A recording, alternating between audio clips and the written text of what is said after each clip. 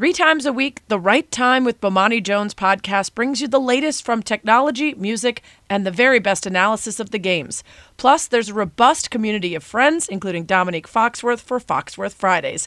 That's The Right Time with Bomani Jones on Mondays, Wednesdays, and Fridays. Listen wherever you get your podcasts and on ESPN's YouTube channel.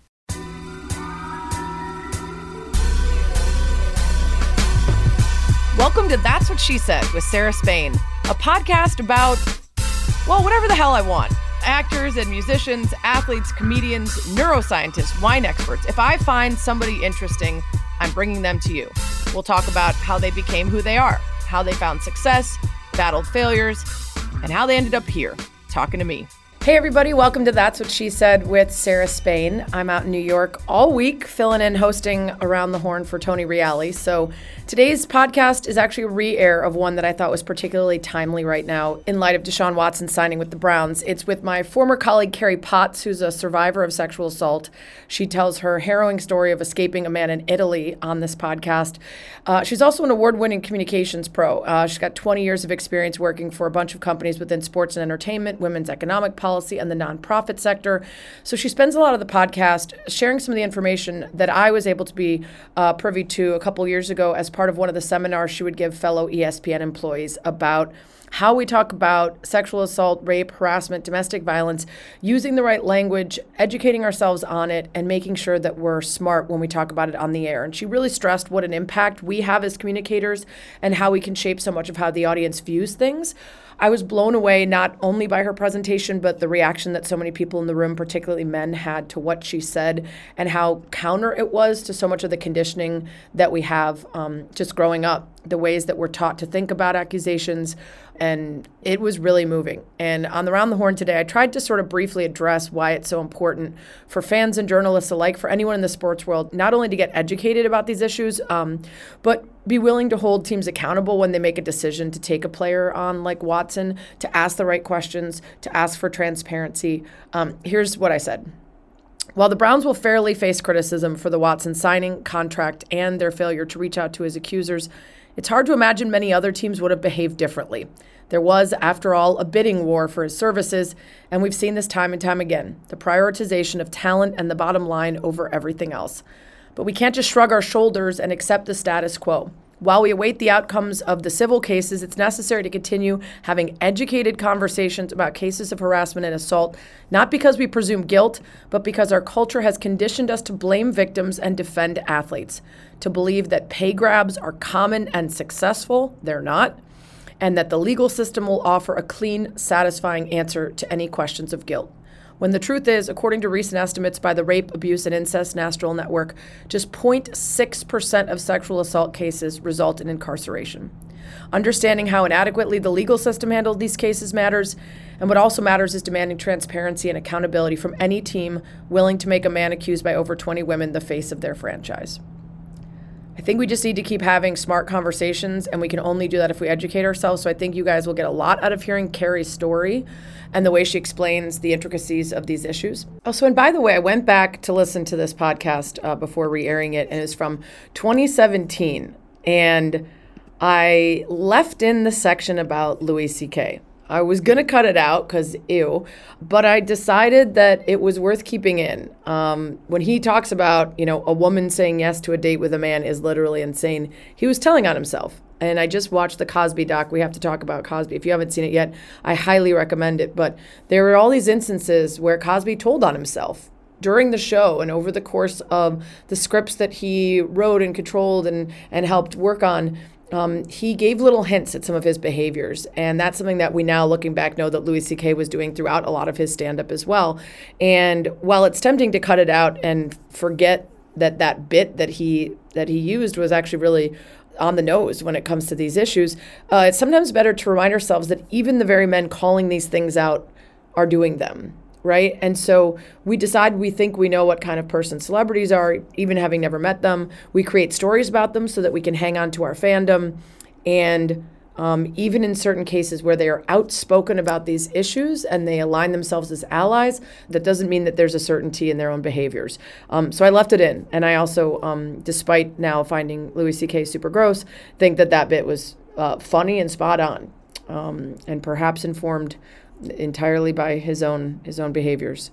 What I will say, as someone who used to be a huge fan of his, and what I find has been easier for me over the years as we get more and more stories of these high profile athletes and celebrities and musicians and otherwise accused of these things, convicted of these things, is I just decided at one point that nobody was above reproach. My favorite athletes, musicians, comedians, people that I really respected and I was a fan of. For me personally, the choice is to say whoever it is, if there's enough evidence there and enough of a feeling that something happened, I'm not gonna try to defend them because I want to protect my ability to still root for them or listen to their music or watch their stand-up. I can create some pretty hard and fast lines, and that hurts a lot more with people that you're a big fan of or that you get a lot of enjoyment and entertainment out of, but it's also a much cleaner way to handle it than trying to create excuses in your mind for why X person is bad, but this person you still want to keep around and root for or engage with. So that's been my approach. And so I left the Louis C.K. bit in, but more for what it can teach us than as any sort of commendation of his work.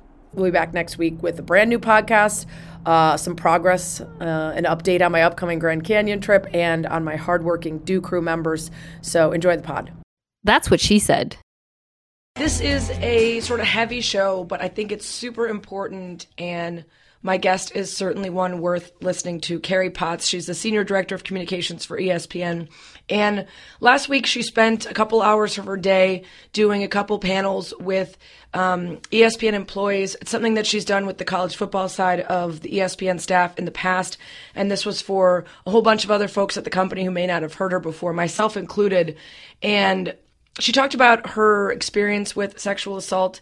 She was assaulted by a man in Italy, and about how important it is that we talk about the way we discuss sexual assault, domestic violence, interpersonal violence, and what a big role we have as the media in describing it, discussing it, giving our opinions on it, and helping people get more educated on it. And I'll tell you, I heard from so many other employees that watched or were there that they thought about it for hours, if not days afterwards. It was so powerful what she said. It was so important to understand how many of us aren't fully educated enough on something that we're expected now to talk about a lot. And it's not something that necessarily people working in sports needed to know a lot about before. But now, if you are not educated on it, you are not serving your audience or yourself correctly. And I warn you, if you are someone that is triggered by conversations like this, there is some fairly graphic detail about her own assault. One thing that she left out that I remember really stood out to me in her original speech to employees last week was that while she was being assaulted, her assailant dug his fingernail into her stomach, and she still has a mark there. And she talked about, no matter what happens, that will always be there as a reminder to her. And so in the end, when her assailant was found guilty but ended up not serving any jail time whatsoever, she has this mark forever reminding her of what happened.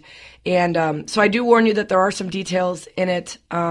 Later on in the podcast, we get into more specifics of outside cases and how to talk about it and be educated on it. But the beginning is a bit of conversation about her own incident. And also something that she said about needing to get past the idea of being in fear all the time, and that it's important to understand that just because you believe a woman when she says she was assaulted doesn't mean that all men are that way. It doesn't mean that you're allowing for a discussion to be one-sided, or if you believe women when they say that, or men that are victims when they say that they're victims, that doesn't mean that you now need to fear everybody in the world. It's still a small percentage of people, but you can believe them. And it reminded me of this Louis C.K. bit. It was in his HBO special a couple years ago. And he talks about how brave it is anytime a woman just goes on a date. And this is a little bit from his bit. The courage it takes for a woman to say yes to a date with a man is beyond anything I can imagine. A woman saying yes to a date with a man is literally insane and ill-advised. How do women still go out with guys when you consider the fact that there is no greater threat to women than men? We're the number one threat to women, globally and historically. We're the number one cause of injury and mayhem to women. We're the worst thing that ever happens to them. If you're a guy, imagine you could only date a half bear, half lion. oh, I hope this one's nice. I hope he doesn't do what he's going to do. It's funny, and it's funny especially in Louis C.K.'s delivery, but it's tragic, and it's unfortunately incredibly true.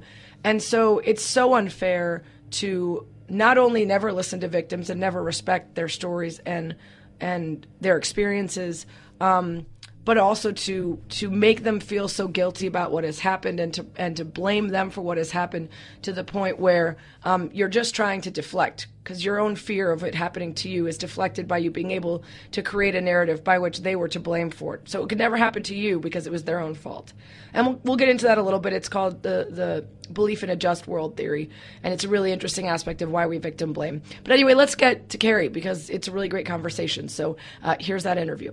That's what she said. More That's What She Said in just a second, but just a reminder that I always love to hear from you, whether you're tweeting me your thoughts at Sarah Spain, Sarah with an H, Spain like the country, on Twitter, whether you're subscribing in the ESPN app and getting an alert whenever I have a new episode up, or when you're listening in Apple Podcasts, where you can leave a rating and a review, and you can subscribe so it's easy to find next time. So do any or all of those things. Especially love it when you leave a rating and a review, and let me know who you want to hear from, who you want me to have on the podcast next. That's what she said. So happy to be joined by Carrie Potts, Senior Director of Communications for ESPN. She's been with ESPN since 2003, working on NFL, NBA, college football, ESPN Films, the ESPYs. She is a New Yorker, but she works out of Atlanta. And I think college sports is sort of your wheelhouse, right? Doing publicity for all of ESPN's college coverage. Yes, I've been overseeing our college sports properties publicity since December of 2010. So yeah, I've been at this a while. Which means I don't get to work with you much because I don't do much on the college sphere, but I just communicate with you via Twitter and other social media. That's true, but do you remember, it harkens back to the beginning of ESPNW. That was a business that I helped with the ideation of, and then the launch, and then I walked away from all of you. Yes, thank you. You ditched us. But I wanted to have you on because you gave a couple presentations this week to ESPN employees on interpersonal violence and sexual assault, the aim of which was to sort of educate employees on the baseline that they might not know, and then influence how we cover them, how we talk about them, and how we present them to our audience, because we're in a really important role in terms of how people view the stories that we're talking about, and whether we lead them down a path that is educated and respectful to all sides, or whether we, even in some ways unintentionally, continue stereotypes or the ways that we have been influenced by society to not trust victims or to present cases in a way that makes them sort of unfairly judged by the public. And Absolutely. It was so useful. Oh my gosh. And this is something that I have spent a lot of time thinking and talking about, and I still learned a ton. So I can only imagine the people there who haven't really dedicated much thought to this, how much they walked away with. And so many employees that I spoke to said they were thinking about it for the whole day afterwards, or, how much they gathered from it. So I wanted to share it with my listeners. So, you had your own experience with sexual assault, and it inspired you to become a state-certified rape crisis counselor and a victim's advocate. So in speaking about this, you're not only speaking from personal experience, but obviously you've gone through the training to understand the best way to share it with others. So let's start with that experience that you had on vacation in Italy and the ways in which your brain even was convoluted in terms of blaming yourself or finding ways to kind of judge whether you had made the right decisions along the way, solely because that's how we usually approach this, is to look at what the victim could have done differently instead of what the assaulter.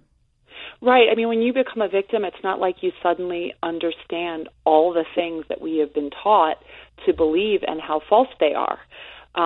You become a victim and you look at the same reference points everyone else has, and you go down the list and said, well, I did that wrong, and therefore I deserved some element of this. Now, I'm not saying that all of it, I didn't take all the blame on myself. I was just pissed. To an extent, I see myself as elevated in terms of my awareness of of rape and sexual violence, and I've always been interested in trying to always stay up on the up and up on those topics. And even I fell victim to it. I was assaulted in what they call a brief encounter assault, and so that's someone I'd met earlier in the day, had been introduced to, and so it kind of came in under my radar. We're either taught it's someone we know well, but we tend to be taught more. It's just like a stranger that comes out of nowhere. Right. And so this was something I wasn't prepared for on several levels. But as I talked in the presentations, I explained to people, just to set the table with them, that I had been pretty good, I thought, about going through the checklist to explain to this person, this man that I was going to meet for a drink, I'm not looking to have sex. I'm an adult. I can say those words to you. And I'm not drinking heavily. I know I don't want anything to alter me, and I'm going to set a curfew, and I'm going to look at your license to know your name. I mean, I thought I was pretty savvy. And yeah, you really said that. I'm going to look at your license and know your name. That's something that would never occur to me in meeting somebody out on vacation or. So I thought I was like, if there was a committee that was going to give out a gold star, right. I was waiting for it. I was waiting for that star. It would dissuade somebody from doing so, to think that you were not altered and drunk, that you had made it clear that you weren't in for, sex, and that you knew his full name and he wasn't going to be able to be anonymous. Absolutely. But as we learn, and as I learned in the years after, we don't teach men or women about predators. So we don't teach them what predatory behavior looks like. So I'm so busy looking at this checklist, and I'm unaware, of the fact that he's just seeking to isolate me. And once that's accomplished, all bets are off. I now look at every case in the news to see, is there a power differential? Was there something used to bring about consent, whether it was a weapon, whether it was alcohol, whether, to have the victim do something that normally they would not agree to. And so it changed everything after I was assaulted and after I got educated. But when you're in it, you were never taught to look for those things. So you're sitting there, congratulating yourself on all the things you did right. And he was able to just get me alone for about 10 minutes, and that was it. Look, Bumble knows you're exhausted by dating. All the, must not take yourself too seriously, and 6'1" since that matters. And what do I even say other than, hey? Well, that's why they're introducing an all-new Bumble, with exciting features to make compatibility easier, starting the chat better, and dating safer. They've changed, so you don't have to. Download the new Bumble now. So this was someone that you had been introduced to by somebody, a cafe owner or something in Italy. The last day of your vacation, this guy, Marco, he's a great artist. You'll want to talk to him. You meet him with your friend earlier in the day. You agree to have drinks with them later that night, and he wants to show you this great view from his apartment, so you go up there with him. Yes, and I saw because we had a conversation. So Marco told me how he's been an artist in Rome for years. He said 20 years. He's from Perugia, and his father apparently is a more famous artist than he is. But he was really interesting. He had done shows at the Jacob Javits Center in New York and China, and he actually, the cafe owner Marco, my friend and I, we went and saw his studio, which wasn't far from the cafe. So, and I guess it was a place Caravaggio used to worked out of. Wow. So it was really, those big old beautiful buildings in Rome. So we saw his art, and it was just nice. Everything about it was one of those things that's kind of cultural when you're on vacation and you meet people and you talk to them. And I have traveled extensively, so I wouldn't necessarily be afraid to do that. And so when we were talking later on, when we were out, he was telling me that his rooftop view was so coveted that during the Roman Film Festival that a lot of kind of the promoters use it for parties and drinks. And so, I was curious. I saw it. I went and saw it the first time, and I had seen his ID. I asked for his ID before. I said, I'll go see this thing. It's not far from my hotel. And I went up there with him. I saw it. It was beautiful. I took a picture. I looked around.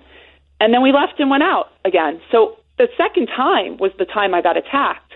It wasn't the first. And what you can look back now and see is he was testing if he could get me alone. Right. He was testing where he could get me to. And I'm thinking to myself, I've set these boundaries, these guidelines. I'm comporting myself properly. And oh, by the way, I've made it 32 years and been alone with plenty of men and managed, not to suffer the way that I wound up suffering later that evening. Right.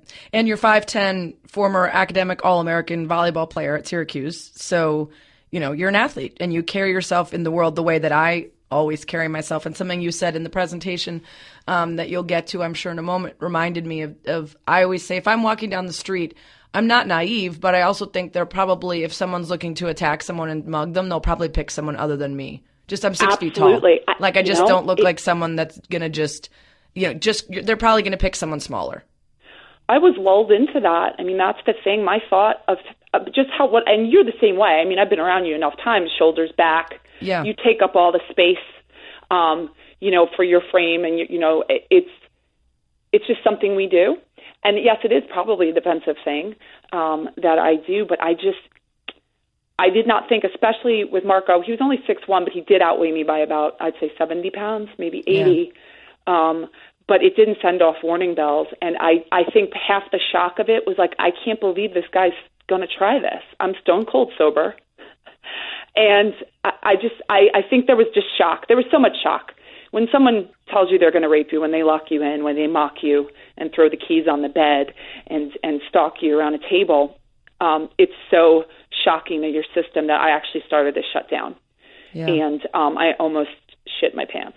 And that's where that term comes from, apparently, mortal danger. I know it comes from war, but it's what your body does to prepare you. It happened to my dog, actually, when he got attacked by another dog. Yep. So and I was so like, what is going? My brain was fine. It was my body that was frozen.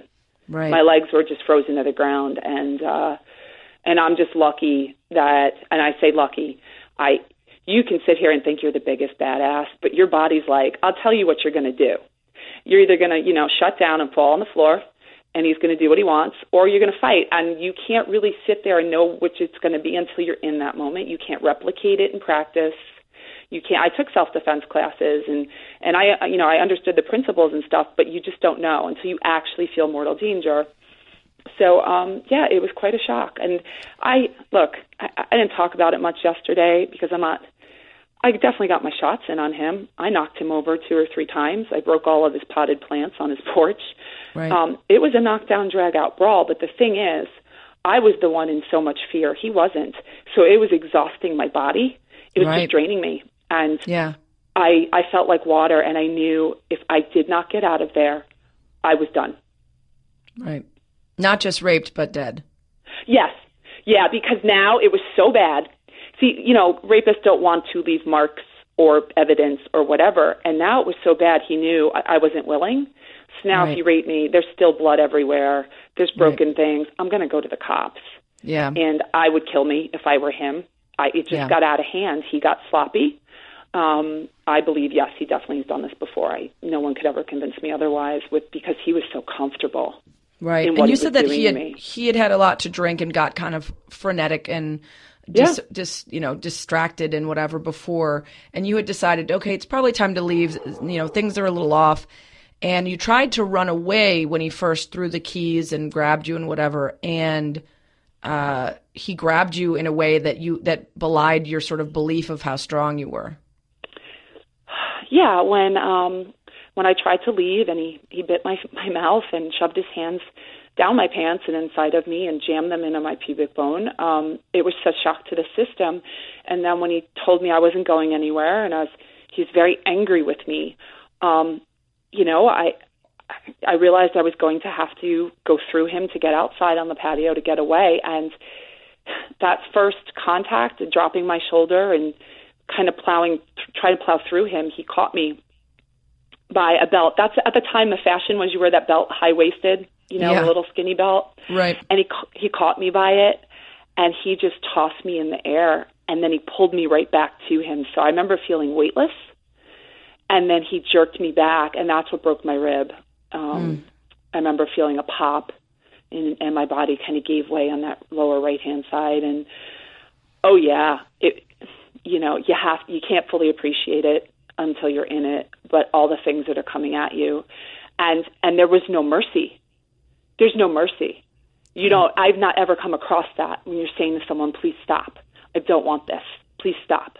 And he was just like locked in on me. It was like I wasn't a person. Yeah. And it was so terrifying. But I did feel relief that I was actually outside and could scream, but it was so late. It was 2 a.m. And nobody came. There was no lights. No window lights came on. And I knew I was going to have to go over that ledge. And again, I'd been up there earlier in the evening, so I knew it was there. I knew there was a ledge about 6 or 7 feet down. And I'm just lucky. I had just looked at it. I look back on everything that played out. It played out in a way that actually helped me get away. The fact that you'd been there before, for sure. Yeah. And people don't know that part of the story. When I wrote for Marie Claire, that, there's almost so much detail, so they cut that out. So it sounds like the first time I've ever been up there was at 2, but I'd been up there at like maybe 10 or 11. And I was there maybe 10 minutes. Yeah. Oh, yeah, this is gorgeous. Yeah, well done. Very cool. All right, let's go to the bar, Yeah. Again, You fought him off after that. You fought him off after that first time, and then you decided the only way out after you'd sort of stunned him briefly was to jump over the ledge. So you jump over, hoping to land on that ledge below the patio, and your sweater gets caught, which sounds like something only from a movie, and just the horror of that. Well, it is. It reminds me, actually, and I weirdly use it, the movie The Incredibles, where they always say to don't ever wear a cape. Right? You get sucked back. I'm in the sweater, and of course I get at the worst time. It was an H&M cowl neck sleeveless sweater, well manufactured apparently. I could not tear through that thing, but it got. Right. I almost impaled myself through my throat. Wow. With the pike. It was like a I can't think of the word, but like a sprocket or something, and it came unloose. From me, and it went right up past my chin, and I was just dangling by the weight of the hold of the sweater, and I was kept pulling down to try to rip through it, and this thing, I don't know what machines they made it with, but it just wouldn't budge. And then Marco had gotten up by that point, and he was trying to pull me up by my head, and I'm pulling down, and I'm like, he's going to snap my neck, and I keep saying to him, just let me go. It's over. It's over. Just let me go. And just let go of me. And he was like a monster. There was no mercy, right, and no concern. I'm like, if you keep jerking me like this and this gives way, I'm going to miss the ledge and I'm going to fall. I knew that. I was doing the calculation, and it didn't matter. And I remember his finger came stuck up my nose, like he pulled up my. That's why my nose was just constantly bleeding for hours after, because his fingernail. Not only had he hit it and broke it, but then he reversed his finger up it. So, when the sweater broke, it was God's hand, as I like to say, and I landed right on the spot I was hoping to. And then I remember standing, and I see him run back into the house, and I'm thinking, oh, he's coming for me, because he knows where he's going. I don't know where the hell I'm going. Right. And I just start my run, and I was in at least flat boots, but knee-high boots, leather boots. It's ridiculous. And running, and in between the buildings in Rome, they have these very big wrought iron metal spikes that are like half moons. Mm-hmm. Well, it's there to prevent people from climbing between buildings, and they're rusty. And I had to swing around these things, go weightless over the street, try not to impale myself, to land on the other side. It was an obstacle course, and I look back, and it's just one of those things they say, like people lift cars, they have superhuman strength, and I was superhuman for about 20 minutes. So you're racing across, was it basically patios and like it was ledges, and then rooftops that were like in triangles, right? So what floor was this? 6th floor. I was on the 6th floor.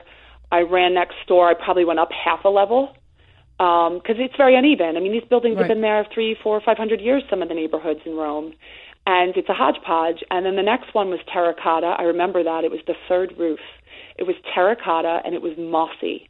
And since it's 2 a.m, it was wet. And it's, it's in a triangle, right? So I get on it, and I just start sliding backwards. And I tell you, I almost went right off of it, right backwards, fell back off of it. And I just somehow stopped myself, and I wailed myself in the face. And I said, Carrie Potts, get a fucking hold of yourself. Get a hold of yourself. Because I knew I was moving too fast and making stupid decisions. Right. And it was going you were frantic. Get me killed. Yeah. So you eventually come up upon a ledge that has, or a patio that has a door. You knock on it hard enough for the man to let you in and let you go out down the stairs out the front, and then you sprint to your hotel where you have a friend there. you tell her everything that happened and you call the police, and then you end up going through this very lengthy investigation with them, going back to the place where you ran across the ledges that happened to be that the wife of the man who let you into their apartment to go downstairs and escape was standing outside when you were talking to investigators and couldn't remember exactly which building. And she said, my husband let you in, which you thought was another act of God or a moment of grace in helping you.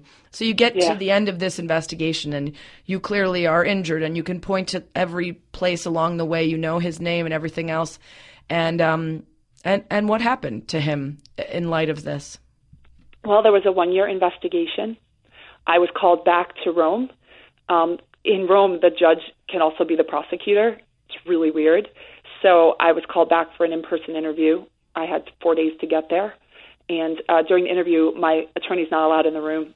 I'm in there with an interpreter from the State Department, a secretary, a recorder, the judge and her assistant, and it was almost 5-6 hours of just brutal questioning. She's testing my mettle, right, to see because everything sounded so crazy to her on paper, and yet there were people saying, this happened, we have witnesses, she did all these things. And I come out of there, and so the charges go from 5 years against him to 12. I had done so well. And so she concludes her investigation about 8 months later, and she presents to his attorney. The evidence is such that your client will not be found innocent if this goes to trial. The likelihood is that he will be found guilty, so you may want to consider pleading to this. And in Italy, you don't bargain down the charge. They bargain down the sentence, but he had to plead guilty to sexual assault and simple assault. And then it's the sentence that gets bargained down. He wound up with 11 months, 10 days. And then 5 years probation, so he never had to go to jail. The Italian jails are overrun. They have about 6 million extra people, and they have no place for people. And they're at a point where they're saying to people like Marco, who almost killed me, who almost raped me, your crime isn't meet the threshold to be in jail. Wow. So so he pays your legal fees but never goes to jail. No. Have you been back to Italy since? I have not, and I plan to go in a year. My anniversary of the crime, my 10-year, is November 11th, November 12th. Remember, it happened at 2 a.m. in Italy, which would have been still a previous day in the States. Right. 2018 is going to be the 10-year. So I think I'm going to go back, and I actually want to write an article and find all the different people, from the prosecutor to my attorney, and maybe even Marco. I'm not afraid of him at all. That's what I was asking. You're not, so when everything was done and you know that this person who did this to you is free, did you ever think or worry? I mean, he knows where you work. You're easy to find. You're public in telling your story. That he would come and find you, worried. Or that there would be... I even had bodyguards go back with me when I went to be interviewed. I had bodyguards. The company helped bring someone down from, I guess he protects the Saudi royal family. It was crazy. He met me in the Brussels airport. And I thought he was going to kill me. Wouldn't you kill me once I get over there and make me go away? And, once I'm dead, I mean, great. But I learned and I figured out that Marco is just a loser. I mean, he's just like a feckless loser. Doesn't have a ton of money. His dad was pissed off that he embarrassed the family this way. And all of my fear, I realized through the process, from all the information, everything I knew, his dad had to pay my bills. His dad had to pay my legal bills. And so people are like, do you want a civil case? And one, I was too exhausted to go after him financially. But two, how do I put a price on what my life is worth? Right. And three, he had no money. The whole thing was, he's just a loser. Yeah. But what about, it would worry me that he would do this to someone else. Oh, I believe he has already, and I believe he did it well before me. I can't do anything about that, but... Right, you're not going to start a campaign like posting his face all over Italy, like it's not... Oh, I thought about not the way your life can but I go, though. Perugia is like lots of elements, I guess, that I don't want to invite upon myself. Right. And I thought that my exchange with what happened was, well, now I do this work, and I help prevent a ton more Marcos, and I help the people that they hurt. So, that's the give back, or that's the exchange. I mean, that's what I tell myself. Otherwise, right? I mean, I would still be really bitter. about it. Yeah. Well, and that's the kind of case that if anyone looked at it with just the facts and not your story and not knowing you, they would say, well, the guy didn't even go to jail. She didn't even she didn't even file a civil case. So probably wasn't true. Right? I mean, Absolutely. He probably pled guilty just because it was easier than going to trial, which people often say, oh, you just paid her off because it was easier. He didn't actually do it. Right. But I knew he did it. So I thought, here's a guy who presented his first witness statements. He submitted 3 different types, and each one of them made me go from being a drunken hussy to actually being like a dedicated burglar that he was trying to fend off from stealing. I mean, it was comical, except it wasn't, because I'm like, somebody out there is going to believe this, that reads this. Right. Yeah. But for him to have to write, well, I did all these things to her, I still have that. And no victims don't get that. Nobody gets that. Right. I mean, it's like the Holy Grail, and I didn't appreciate that fully at the time, and I appreciate it now. But also then to go after him financially, I thought, oh, well, she did this so she could get money. I mean, you can't win. You find out you can't win. But I also don't take my cues externally overly much, so I wasn't too worried about what people would say. The people in my life would never say that about me. Of course, yeah. Yeah, but it's an example, and it's a good example, and so are Darren Sharper or Bill Cosby. Right. And anybody who doesn't believe the Bill Cosby thing at this point is just willful ignorance. Examples of how you can spin something in a way to believe it if you want. And then when it comes out, it's that how many ways we convince ourselves to victim blame or to find fault first before we just believe somebody. We just because they have no reason to lie. I approached that. So that was a good root cause, or part of my presentation yesterday was to explain, or on Wednesday was to explain to people why we do that. It's actually not unknown why we do that. It's too terrifying to think that this can happen to us. And we do all these little mental games to separate ourselves, to make the other person an other, right? That we don't want to see ourselves in them because it's terrifying. I mean, how do you, especially women, right? How do you function if you think at any time that kind of thing can happen to you? Even though, again, it's happened to me once in, now 40 years, but it has so paralyzed us as a society, the fear of it and the way we talk about it, that we will continue to do that to the people who are harmed. Rather than accept that could happen to us. Yeah, I actually was just doing some research on it for a story, and it's something called the belief in a just world theory. Yeah. Where if you, I'm sure you know of it. If you can say, well, I would never dress like that, or I would never drink that much, or I would never go home with a man I just met, or I would never walk down a dark street at night, or whatever excuse we've come up with, then it will never happen to me. And that way, if you can blame the victim for something, you take ownership and you believe that you are actively participating in keeping yourself out of trouble, even though you can do all of those things right and it can still happen. And the same goes for men or women who are worried about being falsely accused. If they believe that that's a possibility, then they're protecting against the fear of that by assuming that people are doing that and that there's got to be a reason why this would happen. Absolutely. Yeah. And that's fascinating to me. And those two things, they shape everything. Those two fears.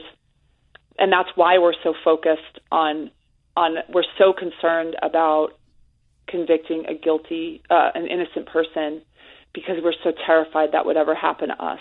And so we're willing to sacrifice the thousands and thousands of people who have been victimized, because then we say, well, but I would have never been that stupid. It's easy to explain. It's hard for people to accept.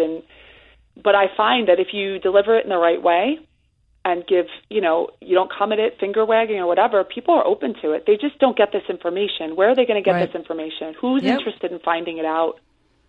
Until it's too late, and because it's someone they know, or right. It's not something people after seek the fact, out usually. Yeah. Well, and it works in terms of something like Michael Bennett as well, or any African American person that has experienced police brutality. It's easier to say, well, why was there stoplight? Why was there tail light out in the first place? Or why did they run? I actually see a lot of parallels. Now, I am very careful. I don't, venture too much into equating, what is being experienced in the African American community and other communities to rape victims. But I do see similarities. I see us drilling down on the person victimized and looking, oh, well, he was, right. He had drugs. Because then we don't have to worry about it happening to us. Well, right. Then we can trust the police then, because we're not, But it all right. comes back to sexism and racism, and that's why this right. was framed this way so long ago, that it's now become the norm to view it this way. And that's what I want to talk about from your presentation, too, is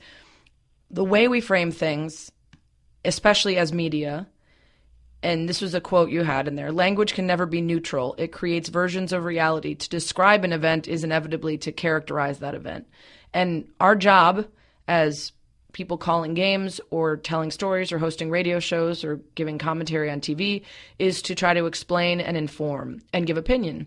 And if we are not educated enough in how to present these cases and talk about them, then we're perpetuating stereotypes, and we're perpetuating the way that these things can be framed. Yep. And without even knowing it, so many people, there was that very, well-known incident where Stephen A. said, well, sometimes women provoke domestic violence. Or there's the problem with people always saying, he made a mistake, right?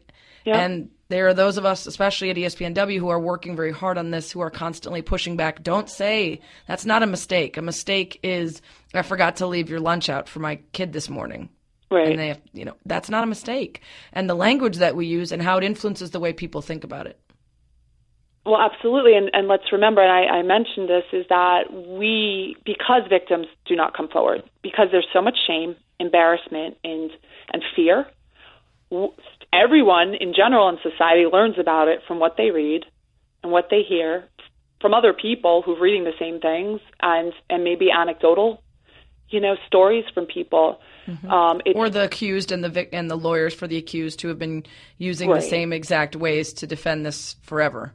Right. I mean, exactly. And so the thing, for me, we don't know what we don't know.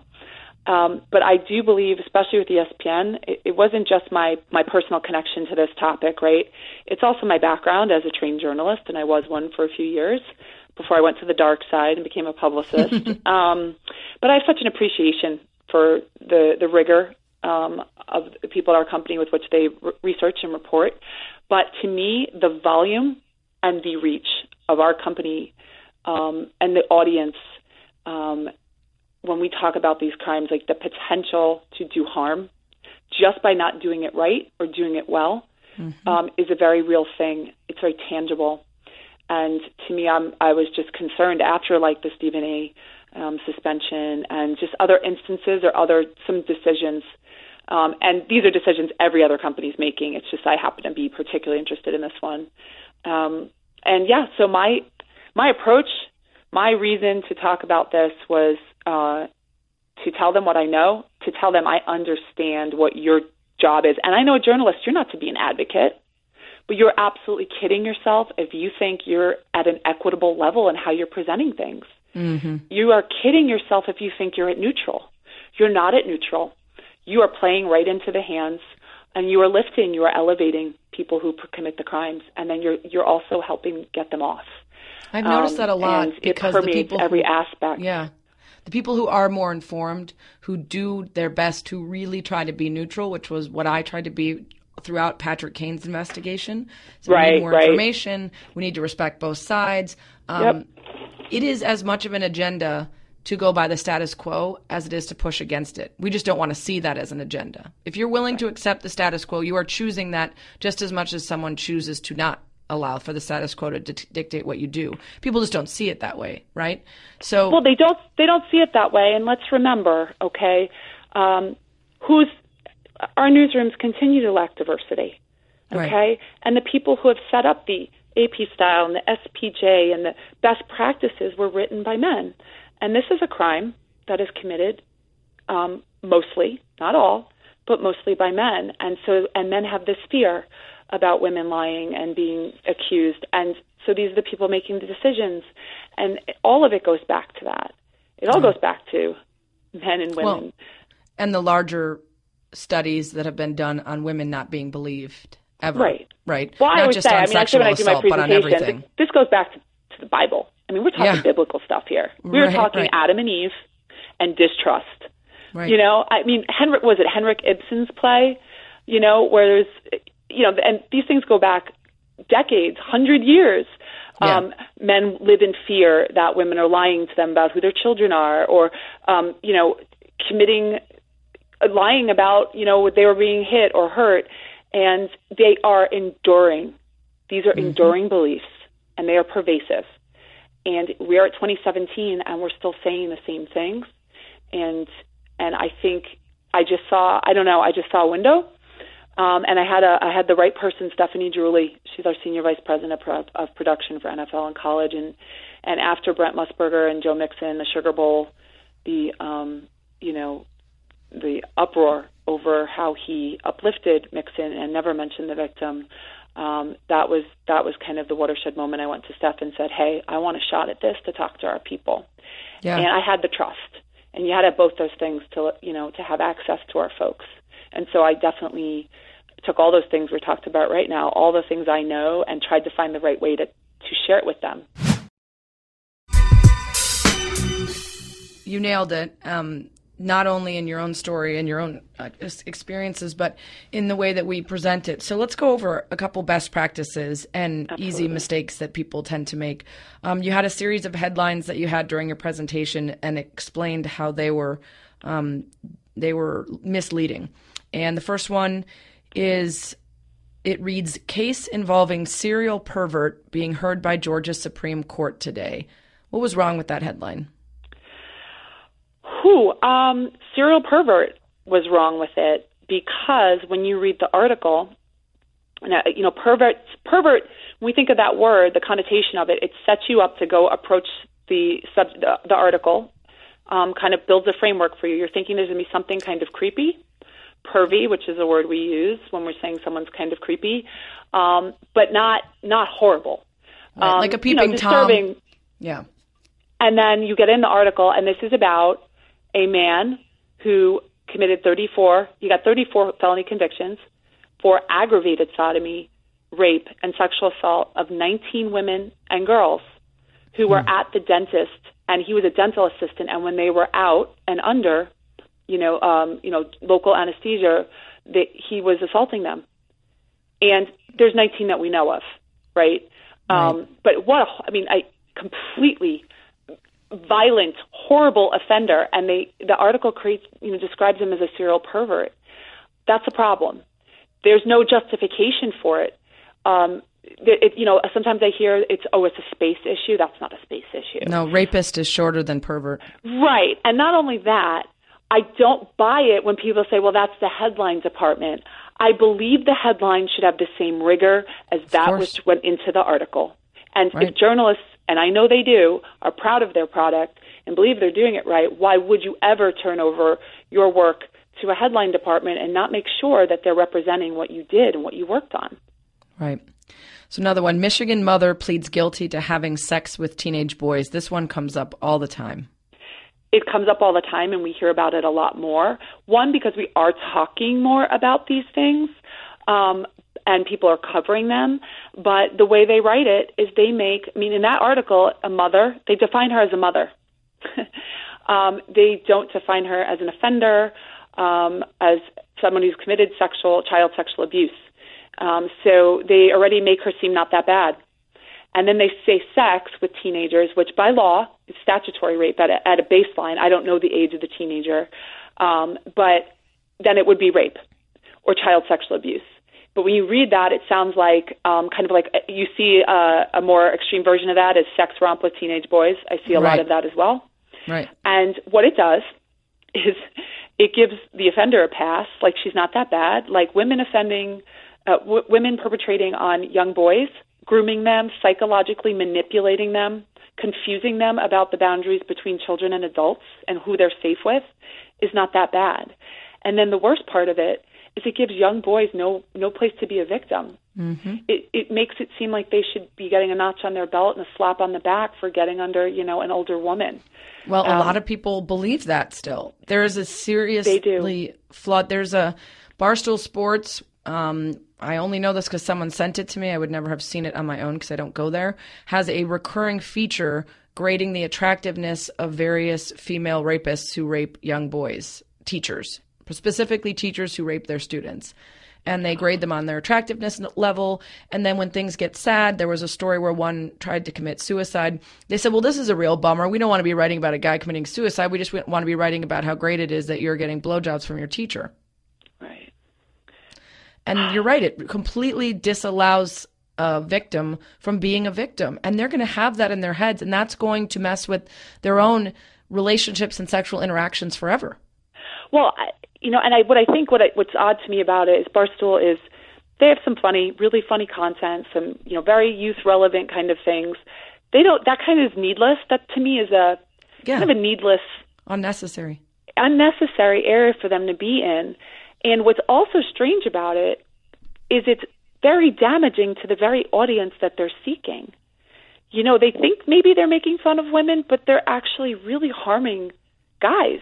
Yeah, it's less actually about objectifying the women as it is about shaming them and not giving them a space. And so it does real harm. And they have thousands, because if millions are reading, I don't know. I don't visit them either. But, you do the math. There are thousands that are listening to them that are getting their message like, this is a joke. I should just get over it. But why can't I? Why am I cutting myself? Why do I feel suicidal? Why do I have to? It's weird to me that men would engage in that in particular. It's unnecessary. And I do hope at some point they would depart that. They're funny without it. Right. They can be.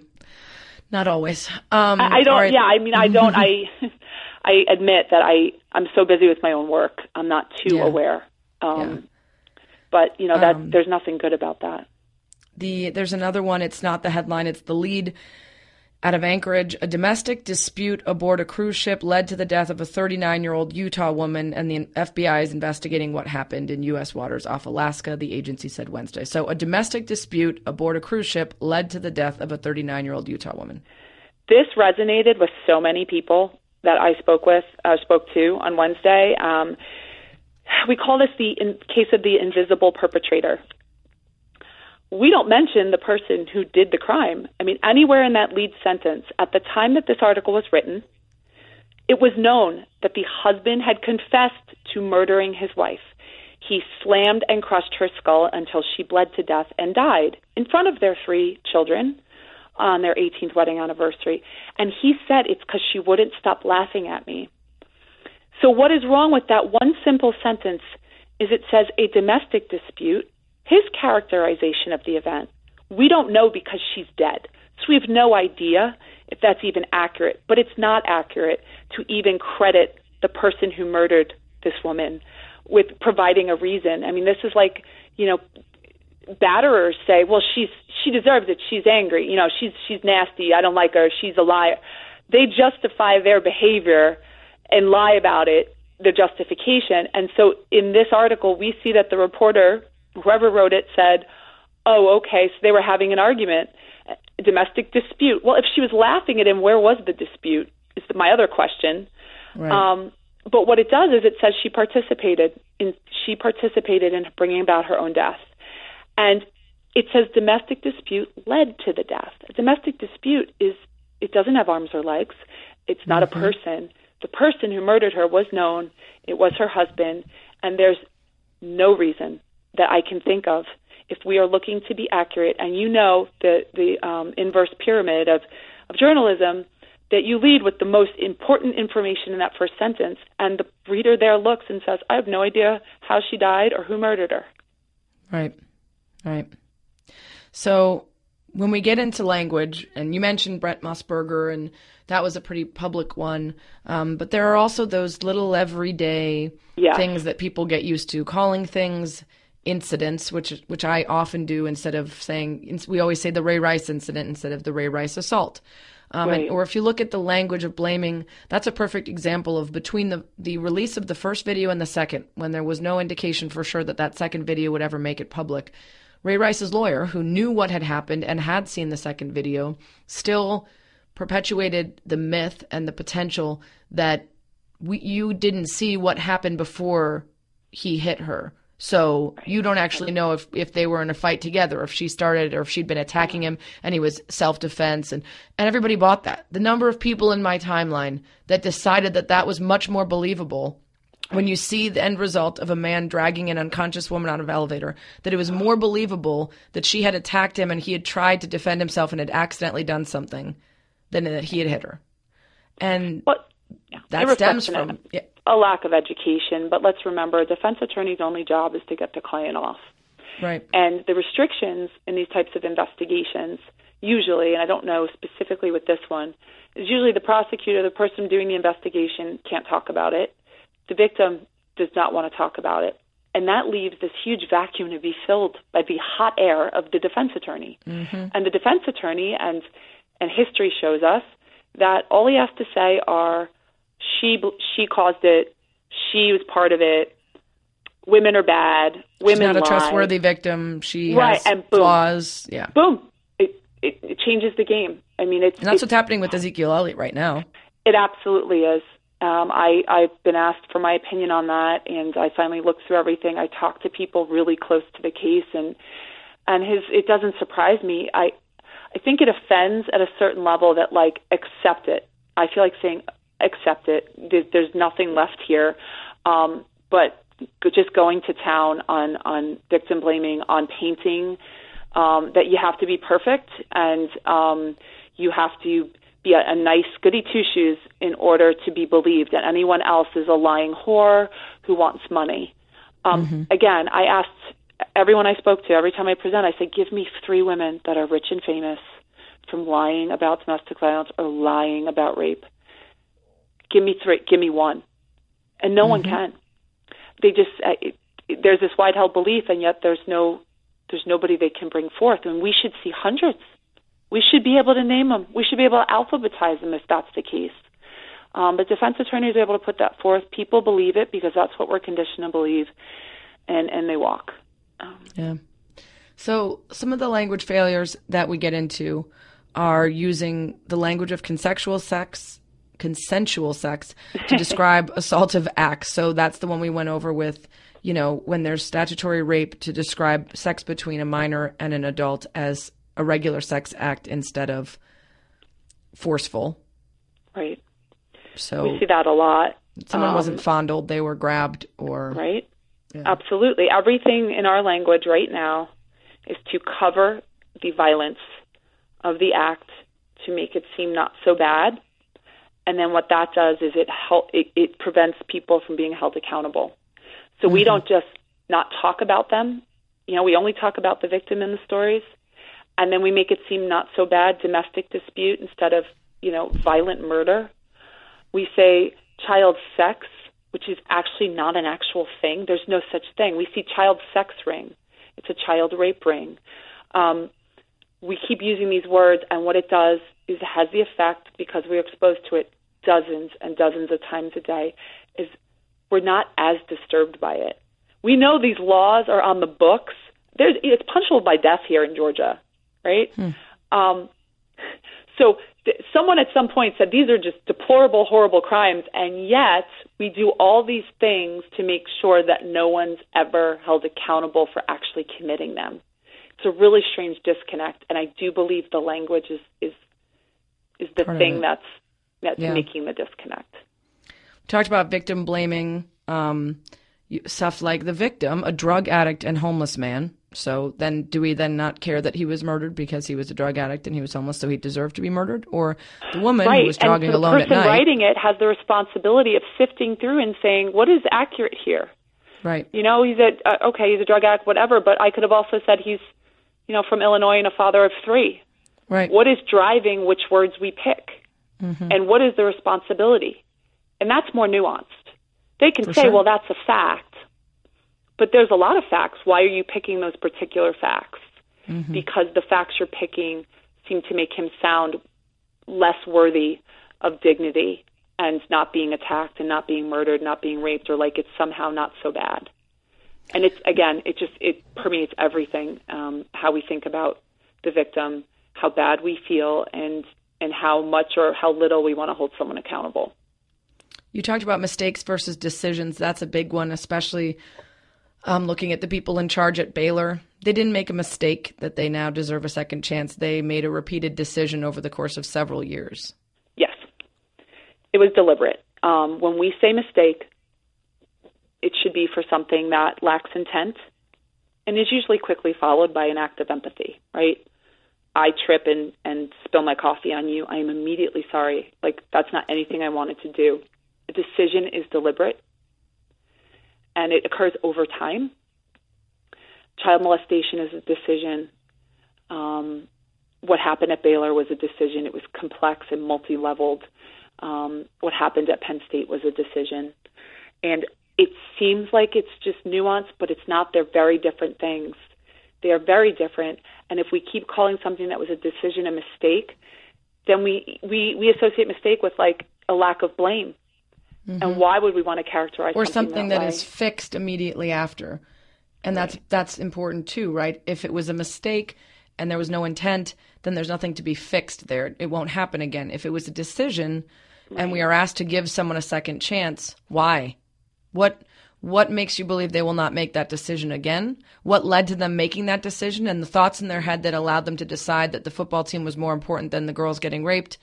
Why would we want that person in charge anywhere else again if that's the way their priorities are?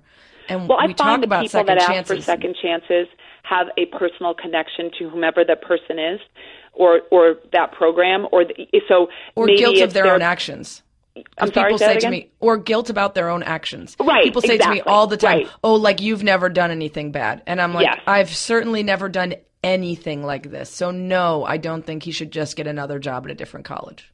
Right. They're either projecting their own inadequacy or whatever they did that was wrong, or they are so completely biased and unable to be objective about something, and they don't want to hear it. They don't want to be reminded that they're putting their money behind a team or a university that has covered up something this awful, and then they turn on the people that came forward. This is not unique to college football or sports or anything. It's human behavior. Right. Look at Woody Allen or Michael Jackson or R. Kelly or anybody else. It's easier to protect the things that bring you entertainment or joy than it is to actually dive deep into what you're protecting. It is because it's inconvenient. It's inconvenient. It disrupts you. Yeah. Right. I didn't go to the Floyd Mayweather. Right. I didn't go watch it. I want nothing to. I was invited to all sorts of parties. I personally said I cannot for a sec spend any minute of my day watching him. Right. I don't care. That's my decision. But I do buy songs by artists that say some things I don't like, and I live it myself. I'm not a saint, but I do have my line. My line keeps moving and moving and moving, and I probably will be to the point where I don't interact with anyone that does these things. I feel like a hypocrite. But there's a lot of things to undo. Again, I've only been a victim, 8 years of my life. I've been 32 at that time, and there's just a lot of work I have to do to get to a better place. Well, and I think also people think if we're proactive about wanting punishment for these things, that means we want punishment forever, and that there is no redemption and no opportunity for a second chance. There is, if there's transparency in what has changed and why we think recidivism will be avoided or why we think they're deserving of whatever. There are some things that are not rights. Being a college coach is not a right. If you are someone who has proved that your priorities are that jaded, you do not deserve. You can make a living. I don't care what you do. You could be a landscaper. You could work in a restaurant. You could do taxes. But being in a position to protect and be invested in the safety of students and athletes, that is not a job for you then. Right. I always find it really interesting what we want athletes to get away with when we want them to get, or coaches to get away with something we would never be as a common person. Or our neighbor, or our friend's boyfriend, or Right. I mean, no one would be able to work again at our company if there was a video of them doing what they did, what Ray Rice did to his wife, knocking a woman out, or what Joe Mixon did. I wouldn't want to sit in a meeting. I wouldn't want to be in a room with that person. You're not employable at any respectable place. It's going to take years. You're going to have to do the work that's available to the section of people that commit crimes like that. Yet, it's an athlete, and this isn't, millions of dollars. They're doing just fine. Mm-hmm. Why would we want them to have better than we would for ourselves? It's an interesting. Well, and that's funny too, because if an athlete gets traded somewhere, and I say, I feel so bad for them. They love this city, blah blah. They've got millions of dollars. They'll be fine. But then you say, this athlete, they did something really bad. They should not be allowed to do this anymore. Oh, so they're not allowed to work. Right? Yeah. How do you juxtapose those two? again, anyone that's going to argue that has, they have a personal stake in it, whether it's the team, whether they've done it, or they're just ignorant. It's one right, of the or they three. just don't want morality to interfere with to be inconvenience what they enjoy. Yeah. You talked about Monday morning quarterbacking, hindsight bias. If she had wanted, and that's another thing that's interesting in discussing cases of domestic violence and sexual assault is untrained people don't understand the sometimes inconsistent behavior of victims. They believe if you have been raped, then you will not go have sex with your boyfriend the next day, or you will not, you will be curled up in a ball and you won't be able to speak for a week, or whatever you have in your head is an idea of how people react to this. So what they might, without any education, deem as inconsistent behavior and then decide that that's why they're lying, there's any number of ways that people manifest their victimhood and what has happened to them. And when people try to Monday morning quarterback or use hindsight bias to decide whether they believe someone looks reasonable or not, what they're bringing is a complete lack of education and understanding about victims to that conversation. Absolutely. This is that point where I say, again, people aren't really interested in this stuff unless it happens. It comes to their doorstep. It's uncomfortable. But then we have all these folks who aren't trained out there talking about what led to something happening, how they can see that someone brought it upon themselves. They say these things. They have all the facts laid out in front of them, and it becomes linear to them as to how A to B to C, forgetting that for the person that was experiencing it, it didn't seem like that. They didn't have that information available to them. It didn't seem likely. I mean, a belief that someone would say, well, I want to go tonight and I want to hang by my neck off a balcony, it's absurd. Or to create a narrative for your story. Well, right. I mean, you were drinking with a guy you just met and you went back to his place. What do you expect to happen? Well, what happens to most people who do that? They do a little canoodling and then they wake up and decide whether they want to canoodle with that person again or scurry on home, and that's it. There's not a whole lot of people that I know that have never decided to go smooch someone they just met for a while. Right. Well, and that was the part that was my part that I was really struggling with myself over because, again, I thought I was doing really well. Like, I thought I'd been really clear. I mean, I don't have a problem being clear if you know me, that sex is not happening. And, I thought like I had checked that box. I'd said it twice.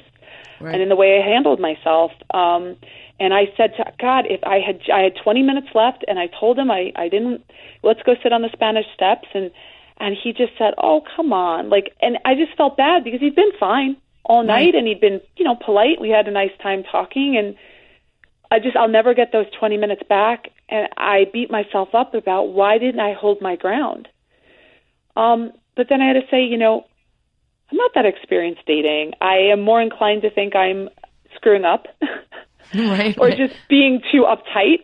Yeah. And just the fact I even went on this date was like a really big deal for me. Yeah. And I'll never get it back. And I could play it over a million times. I just ask anyone who thinks that to just really look through my story. I wrote about it at my blog to just get all the detail that Marie Claire couldn't.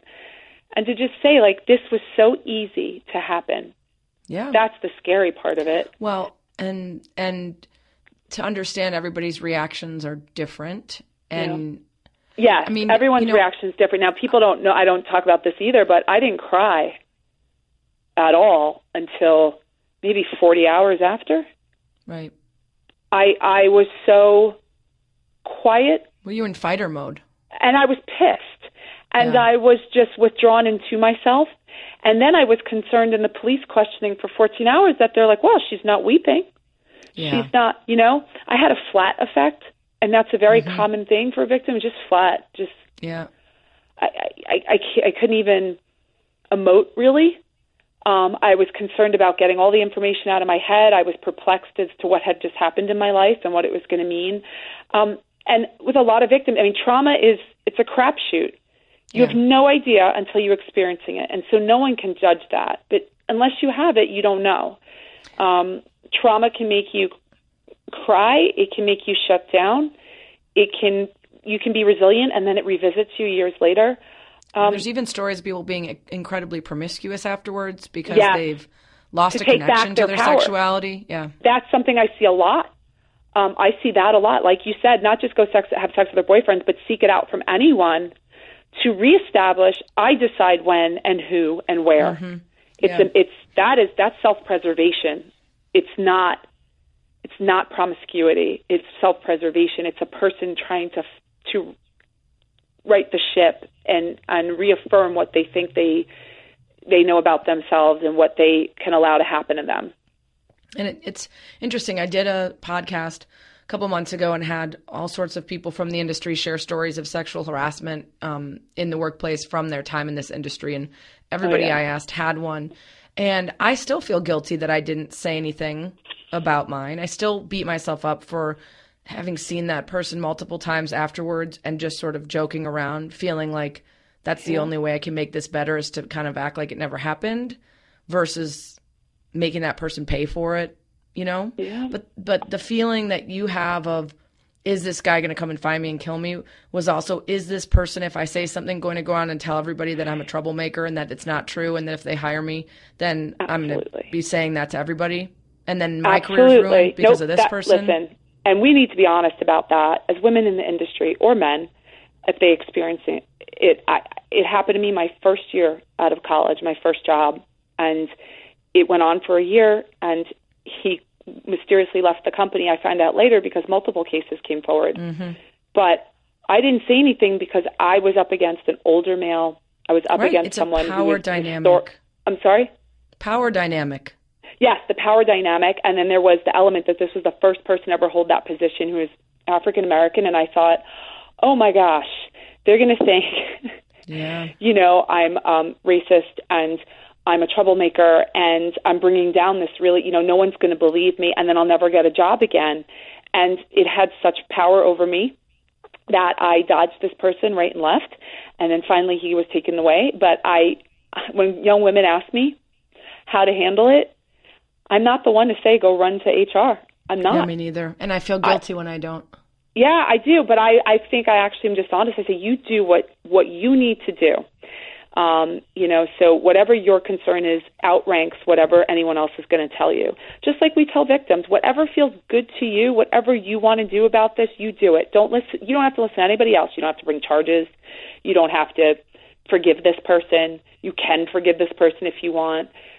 It's the same principle, and that's my advice. And I feel alternately crappy about it.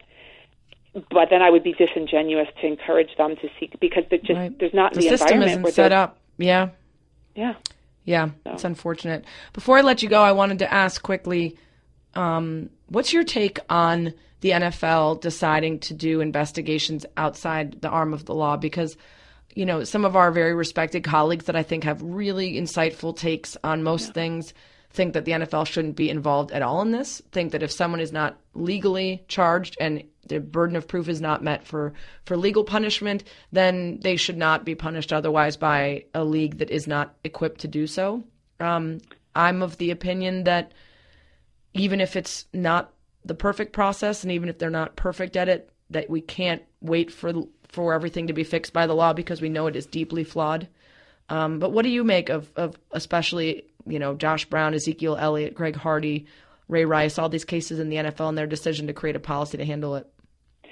Well, I think it's very common for an employer to have workplace investigations that never make it to the law.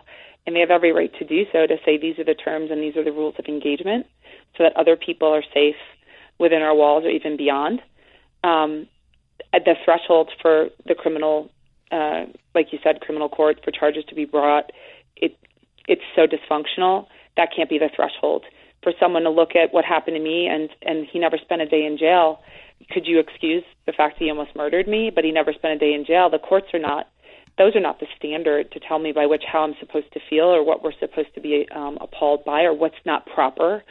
And so I do think it's well within the NFL's right to do so and say, if you are going to represent us, if you're here, you know, influencing children and families, there's a certain level of conduct we expect. So I don't have a problem with it at all. And I'm actually glad for it, because without it, the men that can commit these crimes, the power and the money and the social power athletes have, it almost sets up a perfect. I mean, it doesn't in terms of statistics. They don't offend at a much higher rate, but they're perfectly positioned to do so.